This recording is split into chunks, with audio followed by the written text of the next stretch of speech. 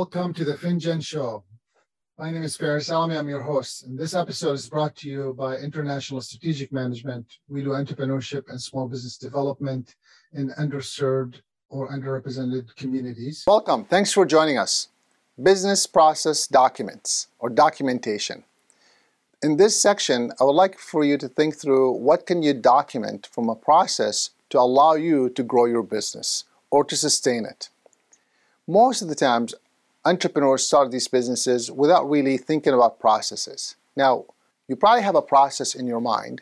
It's just not articulated enough in a way that be useful for someone else to deploy it. I fall into that category all the time. I'm like, do this. And I'm like, what is this? Send this email. Send what email? To whom, right? In my mind, I'd be thinking about something specific, but my staff or my team might not be aware of it. So you want to think about what processes can you document so therefore you could make it a little easier for your team as you build them up to move forward, or for you to start handing off things as you grow your business. At one point, you have to let go of some of these activities that you're doing today. So let's take one simple process that you choose and walk you through how you could document it. With today's technology, I would encourage you to re-examine how would you document it. In the past, I would have told you to grab a pen and a paper and write it down. And maybe you should, for those who are comfortable with that. But if you're not, then that's okay if you want to use a computer, if you want to use a mindset software, or you want to use anything else you want to do, that's all up to you. But I do want you to think about the process and how you document it. Now, with today's technology, you could also record it through a whole action, through a Zoom recording, or through just a video recording, or through a phone recording, and now you could show it to someone else. Most of our activities within my team, we've recorded 1 to 3 minutes clips to show how someone could do it. An example, we have to set up Google Classrooms in my company all the time because we run now a lot of training online or a lot of coaching online. So we have to set up these classes. So the person who was setting them up, she actually took the time and recorded, here's how you set up a Google Classroom. First, you go to Google. Second, you go ahead and click on these 9 boxes in the top right corner, and it will tell you Google Classroom. You click on Google Classroom. Then once you click on Google Classroom, to the right here, it says start a class or build a class or create a class. You click on that. Once you create the class, you have to name it. And she walks you through steps. Now, I would encourage you to take the time to write it down first, so you could know what you need to be done, or at least think through it, and then record it, because you might think about something that may be missing. Because as you record it, you might say, well, I'm recording this, and oh wait, before you set up the classroom, you got to name the classroom. Do you even have a name for the classroom? Oh, I need to have the name first because I'm going to have to move quickly once I do it. Second, an example of that would be, do you even have the people who you're going to invite for this class? You might say, I don't know who I'm going to invite yet. All right. That's fine. Go ahead and create the classroom, and then you can say, now you need to go find the list so you can invite them. Or you could email them this code that they could join via this code by entering this code to Classroom's rooms. So there are all kinds of things that you could do to help that process create. So let's backtrack and see how this would work. So the first thing you want to do is take the time to think through a process. Now don't think too hard and think about simple processes first.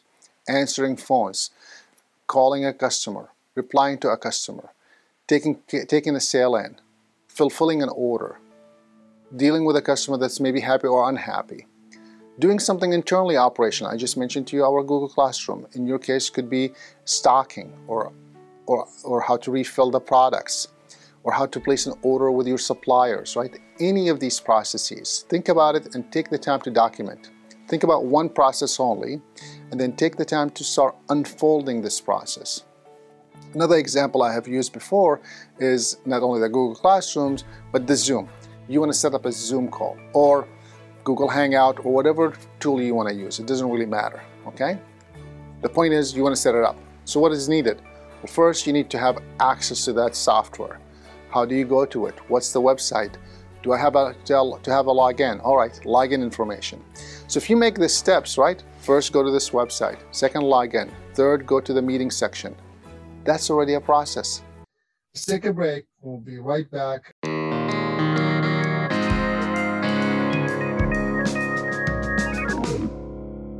See, a lot of times us entrepreneurs are so afraid of the word process because we think it's so complex. It's not.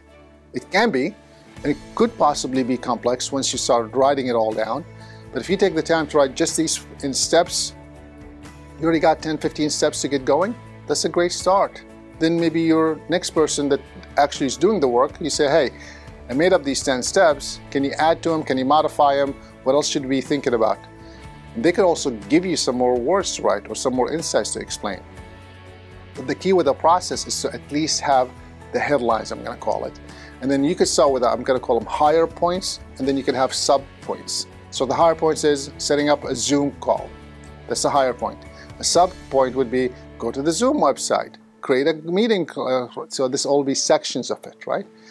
Inviting people to the Zoom call. That could be another high point. And then underneath it, collect all the emails. Make sure the emails are correct. Once you create the Zoom call, then I invite them to the calendar. Invite them through the tool because it won't show who's invited, or invite them through your calendar because you want to show who's invited. Everything is going to be different based on what you're trying to do. I'm just saying, think first high level. Second, dig deeper on each one of them. And if you think about high level, most likely you have 3 to 5 to maybe 7 steps, maybe 10 steps in anything that you do. And then underneath each one of them, there's probably a lot more steps. And that's okay. If you start with a high level, then you could fill in the shorter levels or the smaller levels as you continue to build your processes. You might be thinking, first, who cares? Who's going to read this anyway? Well, if you're operating today in your business, that's awesome. I'm so glad to hear that. The challenge is if you plan to grow your business, you can't really grow by yourself. Well, you could try, and some people are successful with that and can't say that they're not. I'm just saying it's much easier if you had a team.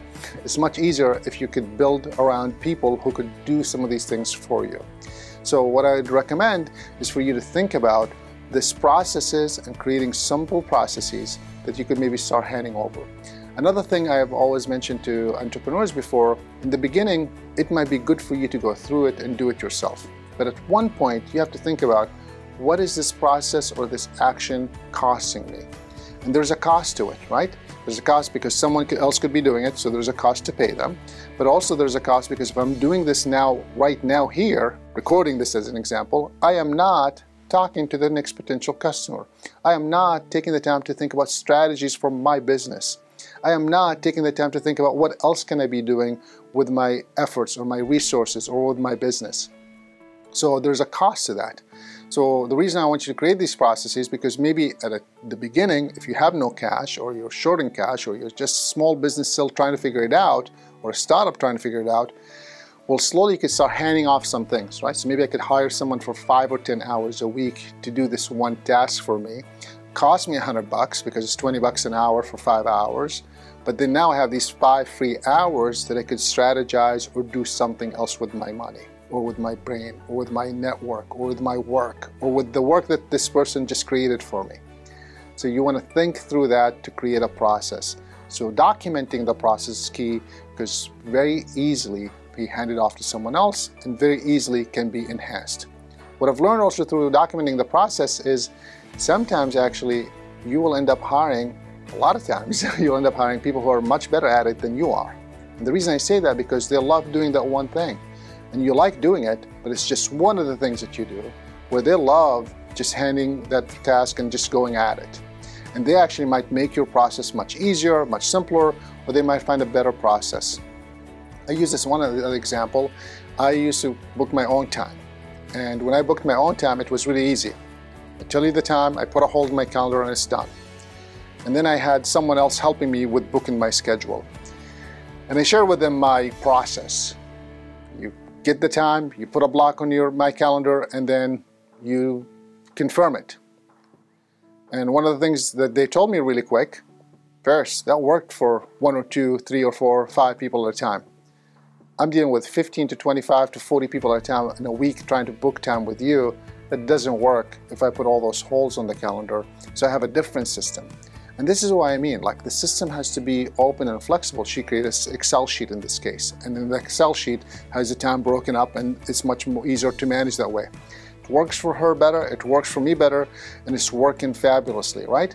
So you have to think about not only you want to create the process, but you want to leave room for your staff to improve it. And remember, if they love doing it, they might find a better, easier, faster, cheaper way to do it and get things done for you much better than you were doing it, because you only did it once or a couple of times and you moved on. They're doing it every day and they're learning that there's a better way or a better tool to do it. So I want you to take the time to make this process documented. I want you to take the time so you can think about your business and how you grow it. I want to say thank you for being with us here today.